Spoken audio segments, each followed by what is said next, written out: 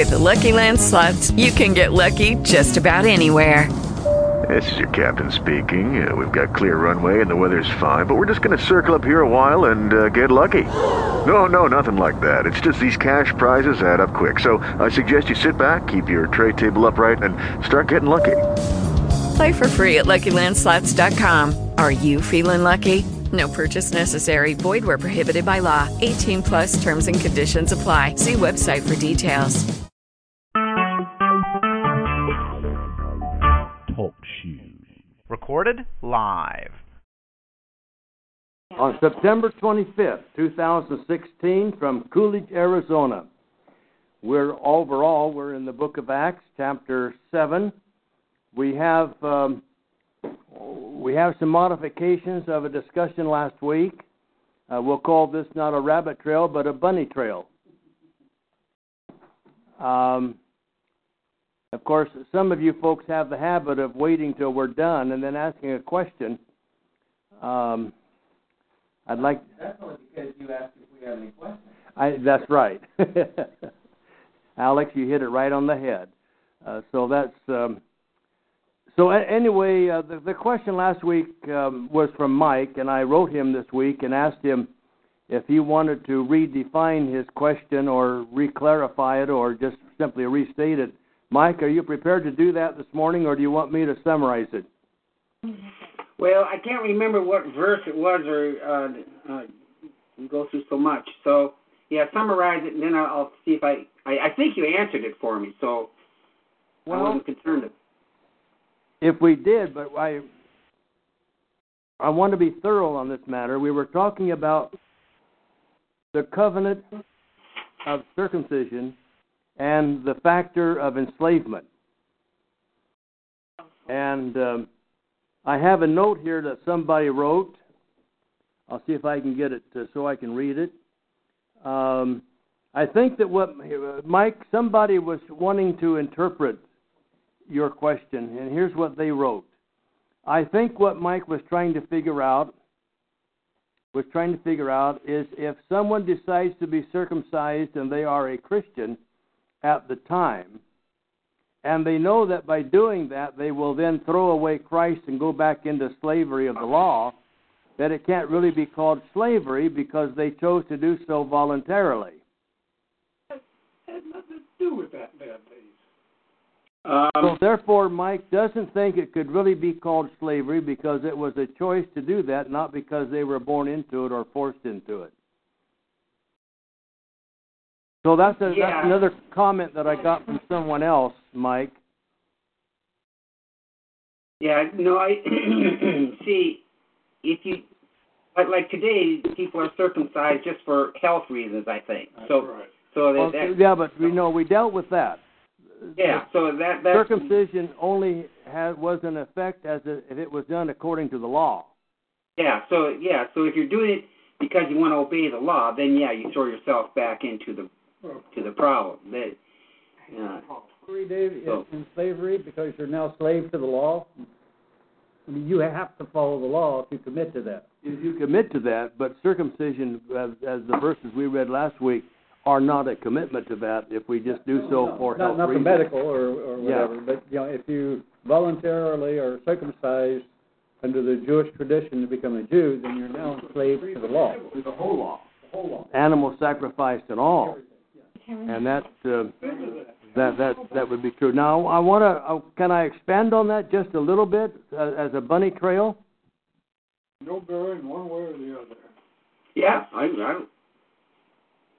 I heard another voice squeak in there, didn't I?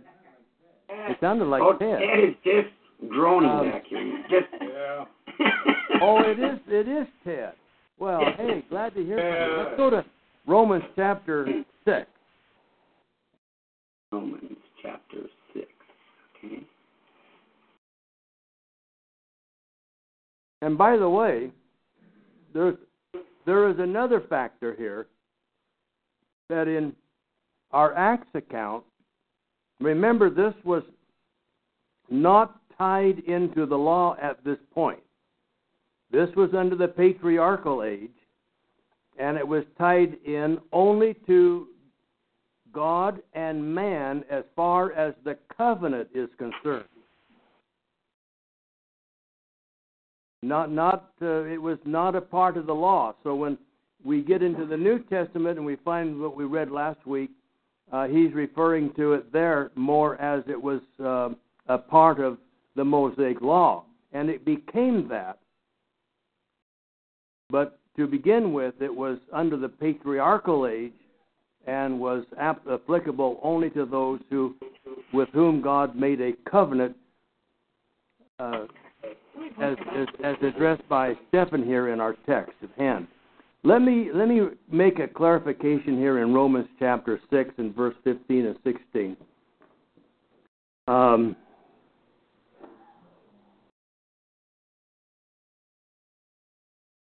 Romans chapter 6 and verse 15. What then? Boy, I don't know where to start here. Let's go back to verse 12. Let's go back to verse 12. I'm not going to take much time explaining this stuff. This is a month in itself. That would become a rabbit trail. Let's keep it a bunny trail. Therefore, do not let sin reign in your mortal body, so that you obey its lust.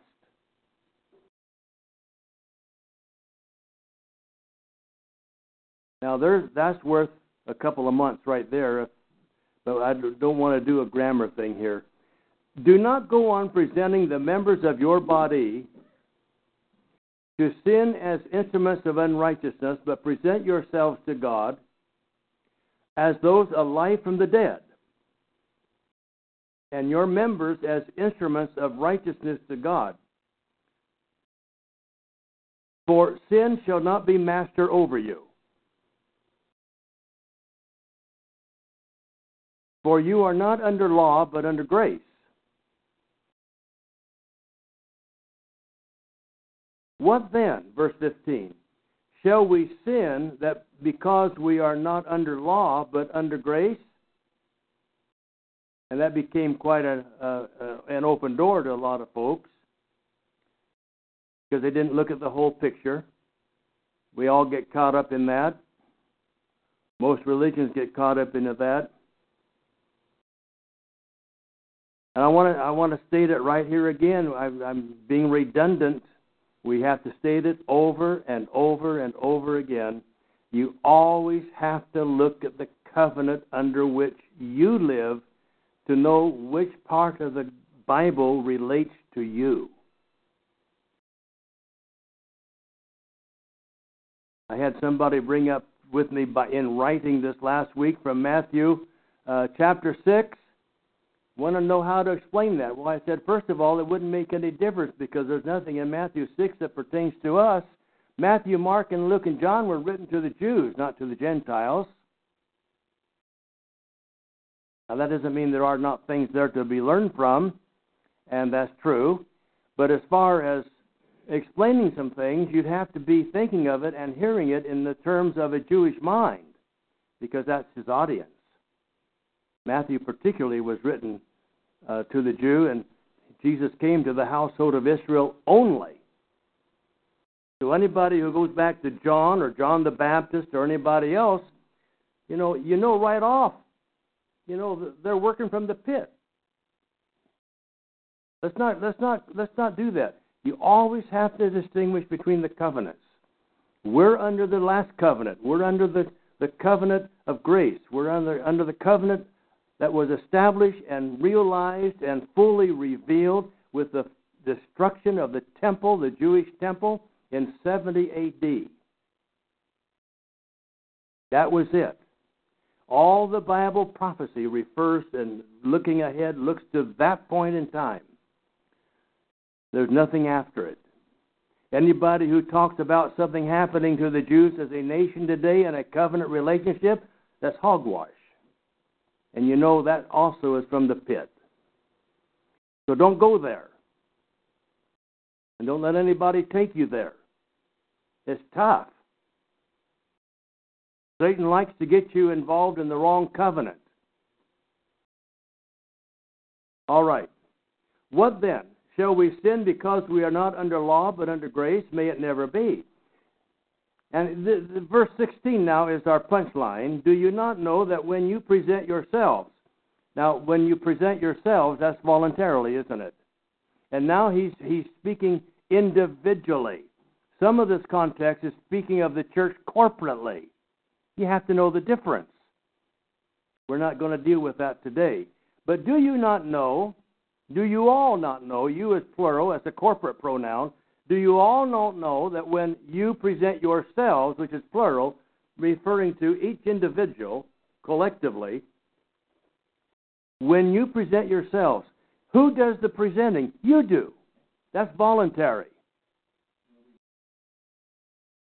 That's right. You're not doing it for anybody else. Nobody else is doing it to you. But when you bring yourself to make yourself a slave, and you do so with the intent of being obedient to that master, you then are slaves of the one whom you obey. Now, how did you get there? You got there voluntarily. But whenever you place yourself under sin, or when you place yourself under one covenant or the other, you become a slave to that covenant to which you have committed yourself. You're a slave to that covenant. Now, notice how he goes on to talk about it. Either of sin resulting in death, see that? You voluntarily do that, but you have become a slave to sin. You have to break that before you ever get rid of the sin issue. Because sin results in death, separation, or even of obedience resulting in righteousness. That's a form of slavery as well. But verse 17. But thanks be to God, that though you were slaves of sin, you became obedient from the heart to that form of teaching to which you were committed.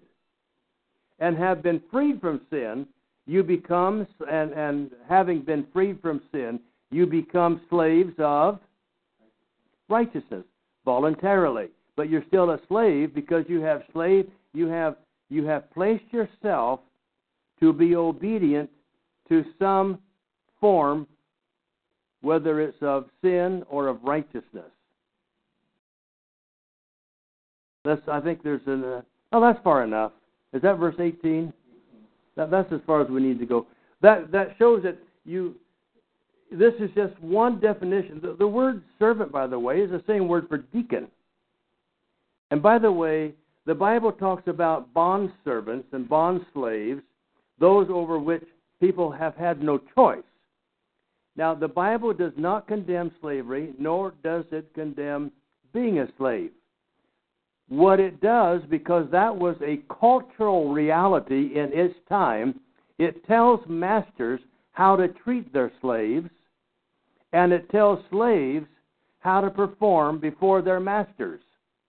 Nowhere does the Bible condemn slavery. Yes. He told me to mention this to you, that in verse 12, that mortal body is corporate. That's right. Because body is singular and the your is plural, therefore body is corporate. That's right. Good point. She must have put on her thinking cap. When she's got it on, it's about a size 9. Body is corporate, did you say? What was that? The body is corporate, is that what it is? In that case, yeah, in that verse, is referring to the church as a whole. Oh, that's church as a whole. Yeah.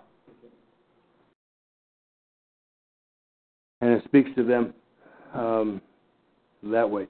Yeah, and the way you can tell that in the grammar is when if it was speaking about individuals, the bodies would be plural to match the pronoun. But the pronoun is plural and the object of the pronoun is singular, so it's always corporate.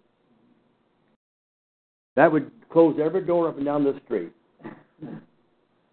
That would. Every door in this street, every other door, church door, would be closed if they read that verse and obeyed it. Because that's the one mistake they all consistently make. All right. Let's go to one more. But So the initial point I'm making here is that even though your action is voluntary, whatever you voluntarily choose to be obedient to, you then become a slave to that, whatever it is you decide to be obedient to. On the other hand, there are things that we have done to us that are not voluntary on our part, that bring us into slavery. And circumcision was one of those things, was not voluntary. And then under the patriarchal law, but it committed us to the fulfillment of the covenant that God had made with Abraham, Isaac, and Jacob. Then when through the 12 tribes coming out of Jacob and forming as a nation in Egypt, and then established permanently at Mount Sinai, then that law, those people all became obedient to that law because of how they were born, and that was not voluntary either. So there are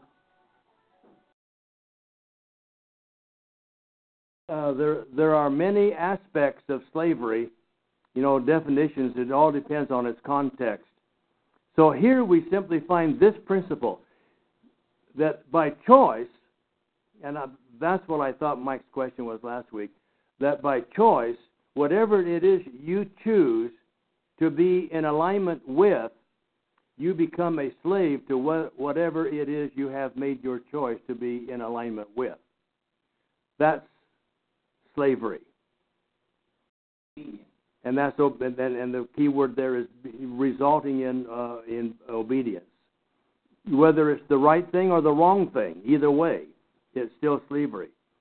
And so we are slaves to Christ, but we come into that voluntarily, but we come into Him as slaves because we have made Him the point of whom we obey. And so we are slaves to that. Do you have a hand up? No. All right, let's read one more in Ephesians chapter 6.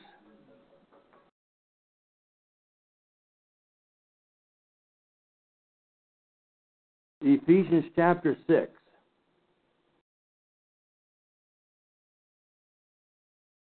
And this is just a different aspect of it. So we've talked about at least three different things. We have talked about slavery from the standpoint of a cultural slavery where people buy and sell people. The Bible does not condemn buying nor the selling of people. It tells you that it does teach us, though, if we have the opportunity to be free, we ought to make that choice. And that if we are masters, then we ought to follow, and in our obedience to Christ, how to treat those whom we have control over. And on the other hand, those who are slaves and become Christians must learn that they have to be obedient to their master and to perform and make their slavery worthwhile to the one who owns them. That's one side. The other side is that there is a form of slavery that we have no choice in. We have no choice in circumcision. If you are born under the law, you are enslaved to the law. Thirdly, we have then, under the Christian age, as discussed in Romans, we have that situation where slavery is simply whatever it is that we have chosen by our volition to be obedient to. And that's something that needs to be emphasized, because if we have become obedient to Christ, and that has been our choice, we become His slave, and we better start acting that way.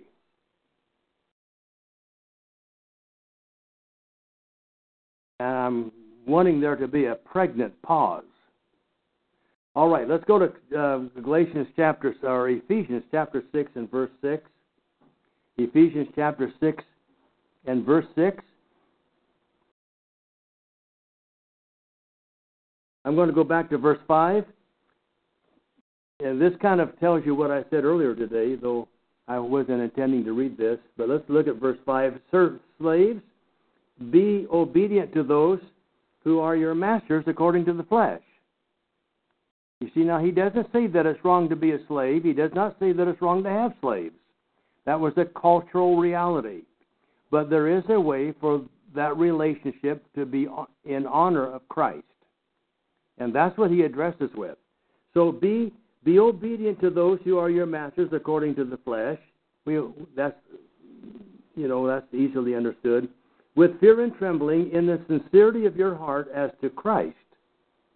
As your earthly, physical master, you do what you need to be doing in the sincerity of heart, not on the sly, as if it were to Christ. That's how God looks at it.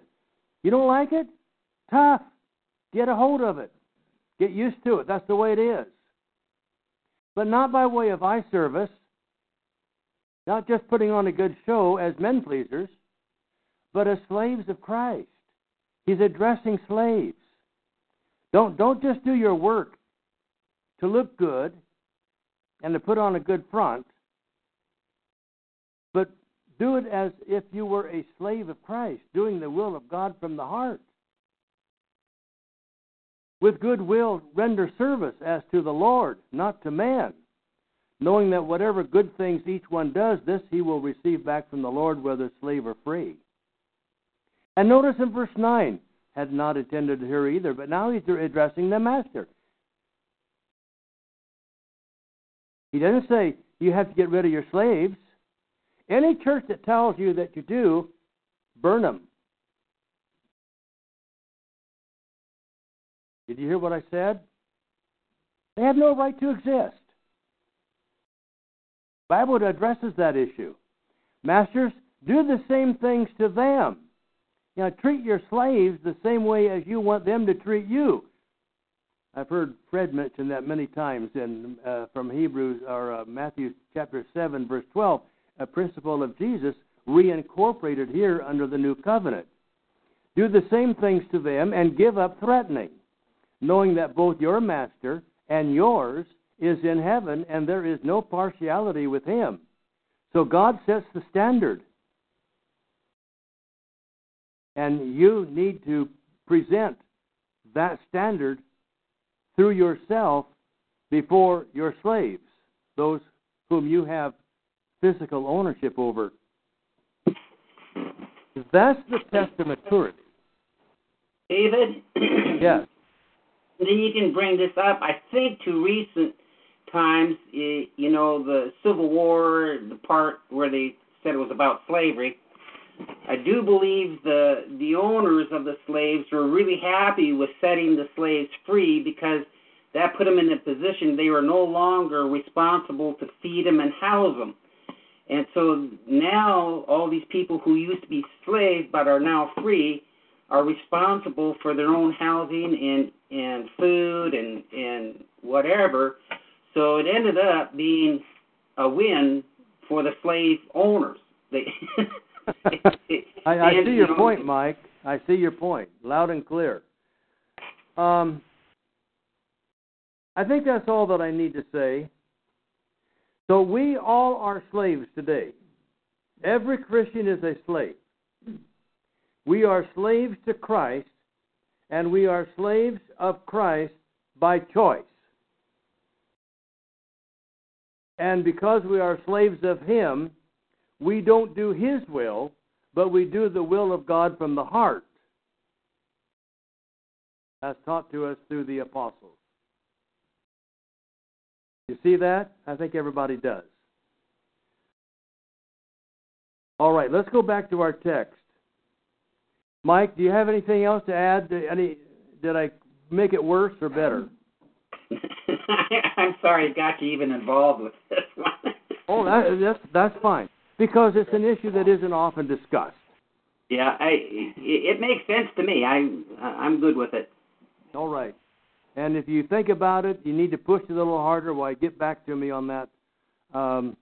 So it can be called slavery because even though it's done by choice, whatever you do in life, you've made a choice to be a slave to something. To yourself, to your rocking chair, to something. And that you're still a slave even though you are that by choice. We, as Christians, we have become slaves of Christ, He dictates to us how we ought to live and how we ought to think. Well, Ted's got a question. let's go on. Dave? Yes. Ted's got a question. All right. Well, a comment. Are you there? Yeah, I am, Ted. Good to hear you. Okay. In today's society, whenever you work for a person, you have voluntarily put yourself into servitude for that particular thing, for that particular time, whatever. Whether it's written out in a contract or whether it's not. Now, we have the option, if we work for somebody, we have the option of quitting that job. We're no longer a slave to that particular thing, but as long as we're there, we are a slave to the details of that employment. That's right. Okay? And so that is modern day slavery, and we don't have the right, under any circumstances, to enforce somebody to do something that they do not want to do. In other words, force them into slavery, to do things that we want them to do that they don't want them to do. There is no right justification for that type of thought. That's right. Yeah, that force belongs not there. That's no, I agree with that, Ted. Good point. Good analysis. Now, there is another little... is that far enough for now? That was a good point. Good way to wrap it up. We'll go on from there. There's one more little bunny trail. Another lesson from Abraham. If I haven't got you mad yet, maybe this one will. Abraham, when he was called out of the Ur of the Chaldees, he had a plan to go have a destination. He stopped before he reached his own destination. He stopped short of that destination. And so God comes to him and calls him to finish out his journey and go to the destination that God had in mind. Abraham's planning did not match God's plan that he had particularly unilaterally for Abraham. Now, we don't know why God chose Abraham. He was just like everybody else. He was in the midst of idolatry, from an idolatrous family, but he did. God does not choose you, and God does not choose me. That's hogwash, to say the least. But when God sets a plan, our ideas ought to match his plan. Now, Abraham did not know the whole story,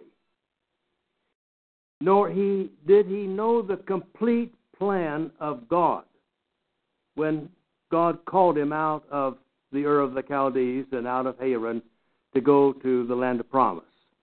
He did not know the whole story.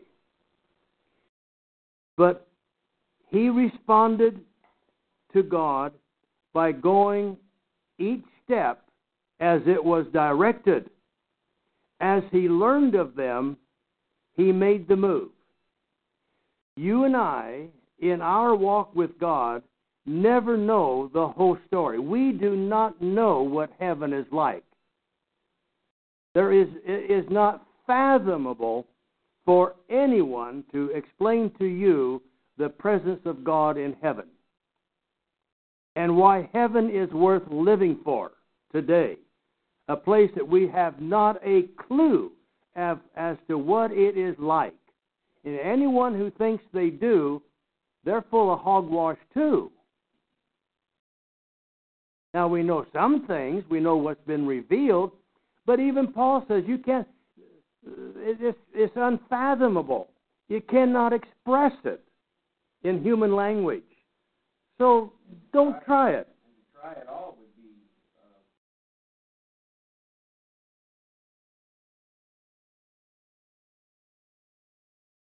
would be... Then you would get an illusion. If you tried to do what you can't do, then you build an illusion. That's probably not the word you're after, but that's people have an illusion of what heaven is like. That's all they got. We need to know that God had this prepared before the heavens and the earth were built, because the heavens and earth and all the universe was physically put in place to resolve the sin issue that had transpired in heaven. We have the opportunity of participating in that and of demonstrating that we believe God was right in how He treated the devil. That's what it's about. That's why you're here. And the church is the place where God will not force you to go. And He has allowed Satan to build all kinds of churches, but He has His church, and you better be found in the one that God has built, or your destiny is the same as the devil's. No question about it. We do not know all of what heaven is like. So like Abraham, we move toward the unseen.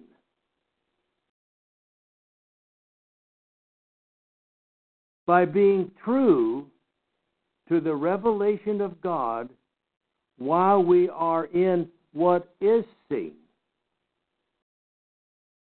We are moving toward the unseen as Abraham was moving toward the unseen, one step at a time.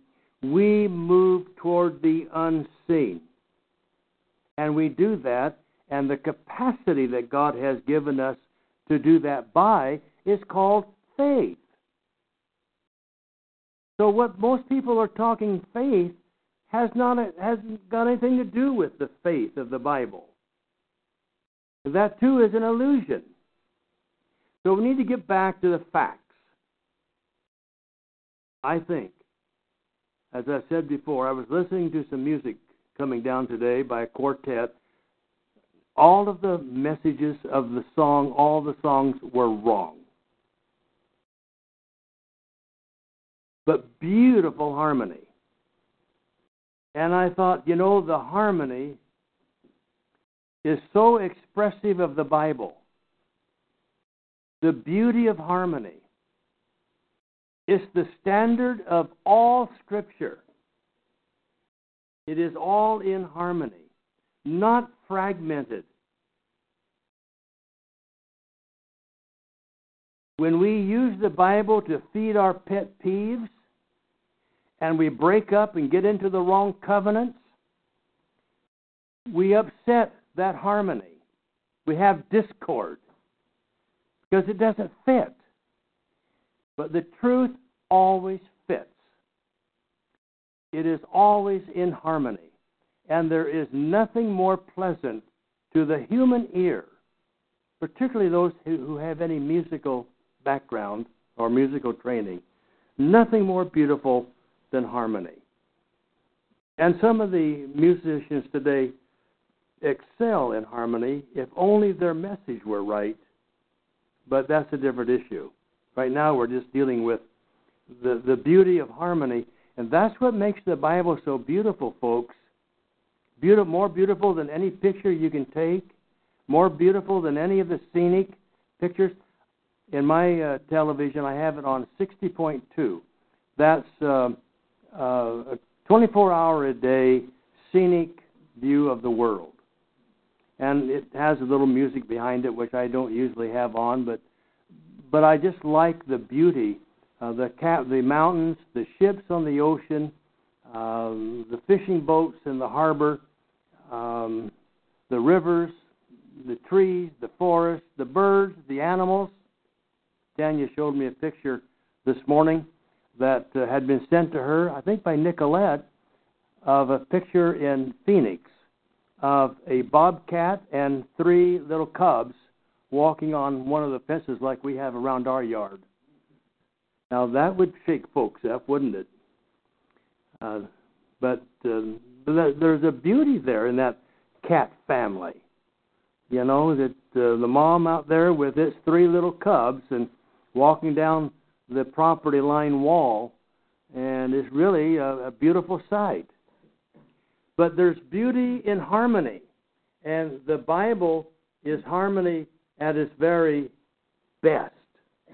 Cannot be excelled. All right, let's get back to our text in Acts.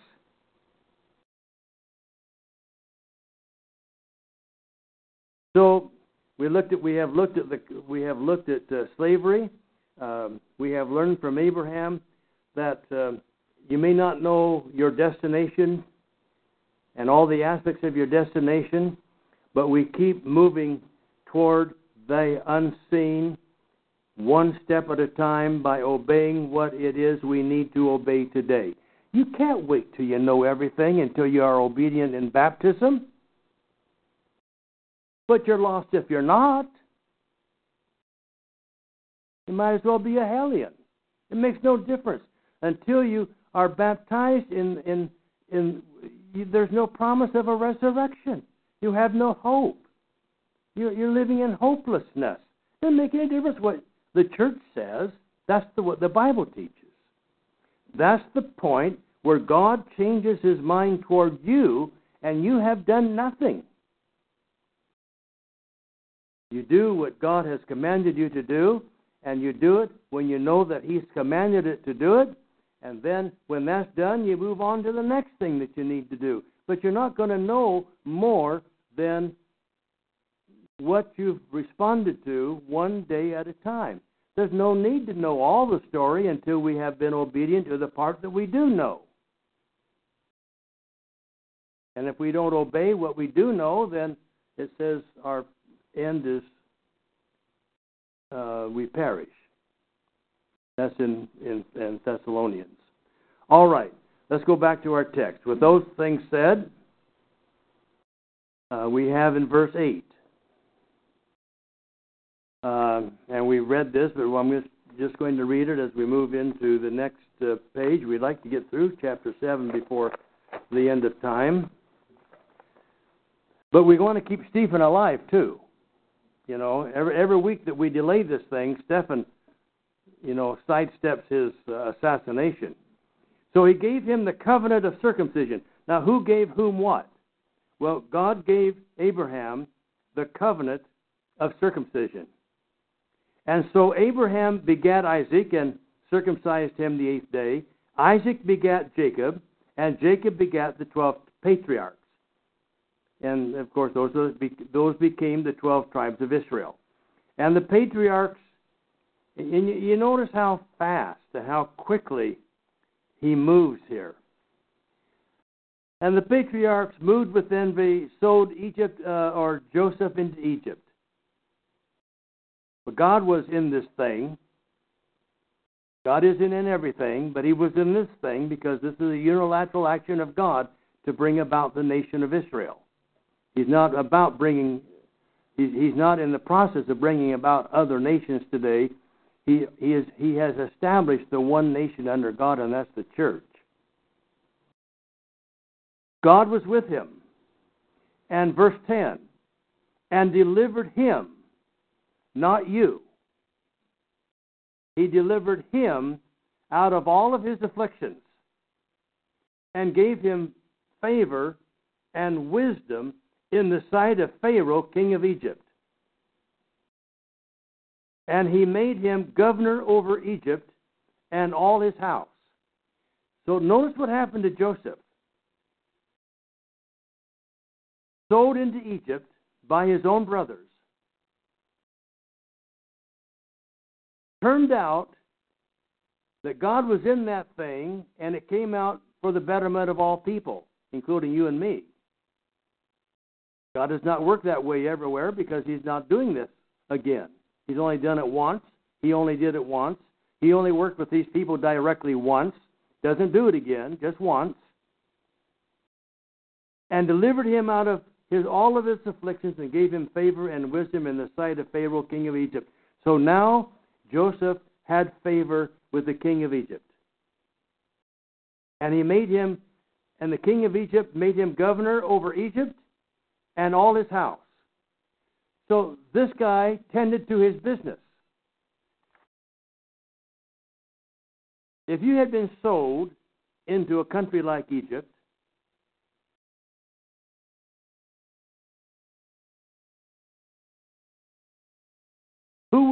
who would you have picked your first fight with? Somehow, Joseph was granted favor and wisdom in the sight of Pharaoh, king of Egypt. Probably more because of his disposition than anything else. But it came to the knowledge of Pharaoh. And by the way, this is all discussed in Genesis chapter 43. And if you're not familiar with it, go and get familiar with it. Good project this week for you all. Made him governor over Egypt and all of his household. So be minding his business, taking care of his affairs. Now he was elevated. Verse 11. Now there came this was a time of famine over all the land, over the land of Egypt and Haran, and great affliction. I'm having a hard time reading this for some reason now. My eyes have gone blurry. We'll just keep doing the best we can. Correct me if I get too far off. And fathers found no sustenance. And that means they couldn't find any food. Well, and that's what the New American Standard says. So I can see that better than I can this. So a famine came over all of Egypt and Canaan, and great affliction with it. Big trouble. That's kind of cyclic, isn't it?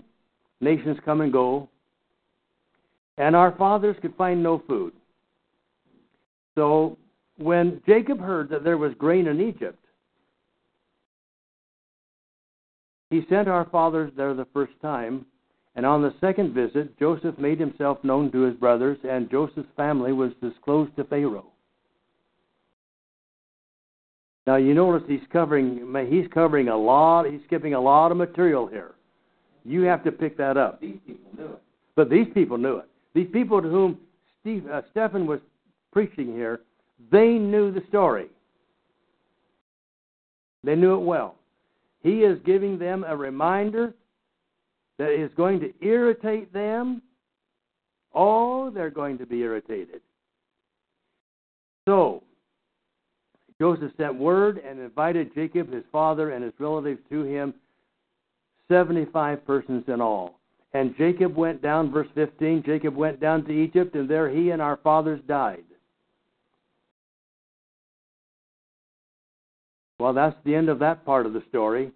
And from there they were removed to Shechem and laid in the tomb which Abraham had purchased for a sum of money from the sons of Hamor in Shechem. Now, one thing in closing, and our time is up already, and that is, that we've covered a lot of ground here real quick. But notice in that verse in 16, folks, one more thing first. This is not just a nice story for children. This is a story that people have to react to. And if you were a Jew, you would react probably the way that these Jews are going to act against Stephen. That when he's done and he draws all of this together with this accurate application, they're going to put him to death. See, this is not just a nice little story. Our kids need to know this story. But they need to know the whole story and what it led to, and that it leads to decision making. And that starts in Genesis chapter 43, I think, at least in that area. So what happened here in conclusion today, Abraham bought for a sum of money. That tells you something about Abraham. He probably could have had that burial plot for nothing. But one of the things that characterizes Christians, they're not out to see what they can get for nothing. And you see that all the way through God's people. They wanted to pay for what it is they got.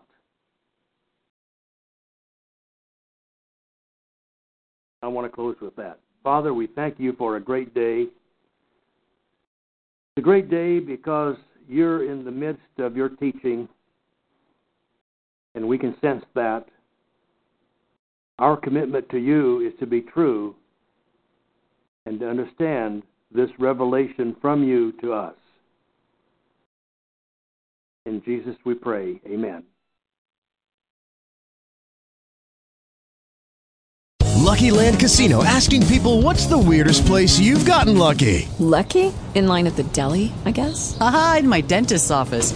More than once, actually. Do I have to say? Yes, you do. In the car before my kids' PTA meeting. Really? Yes. Excuse me, what's the weirdest place you've gotten lucky? I never win and tell. Well, there you have it. You can get lucky anywhere, playing at LuckyLandSlots.com. Play for free right now. Are you feeling lucky? No purchase necessary. Void where prohibited by law. 18+. Terms and conditions apply. See website for details.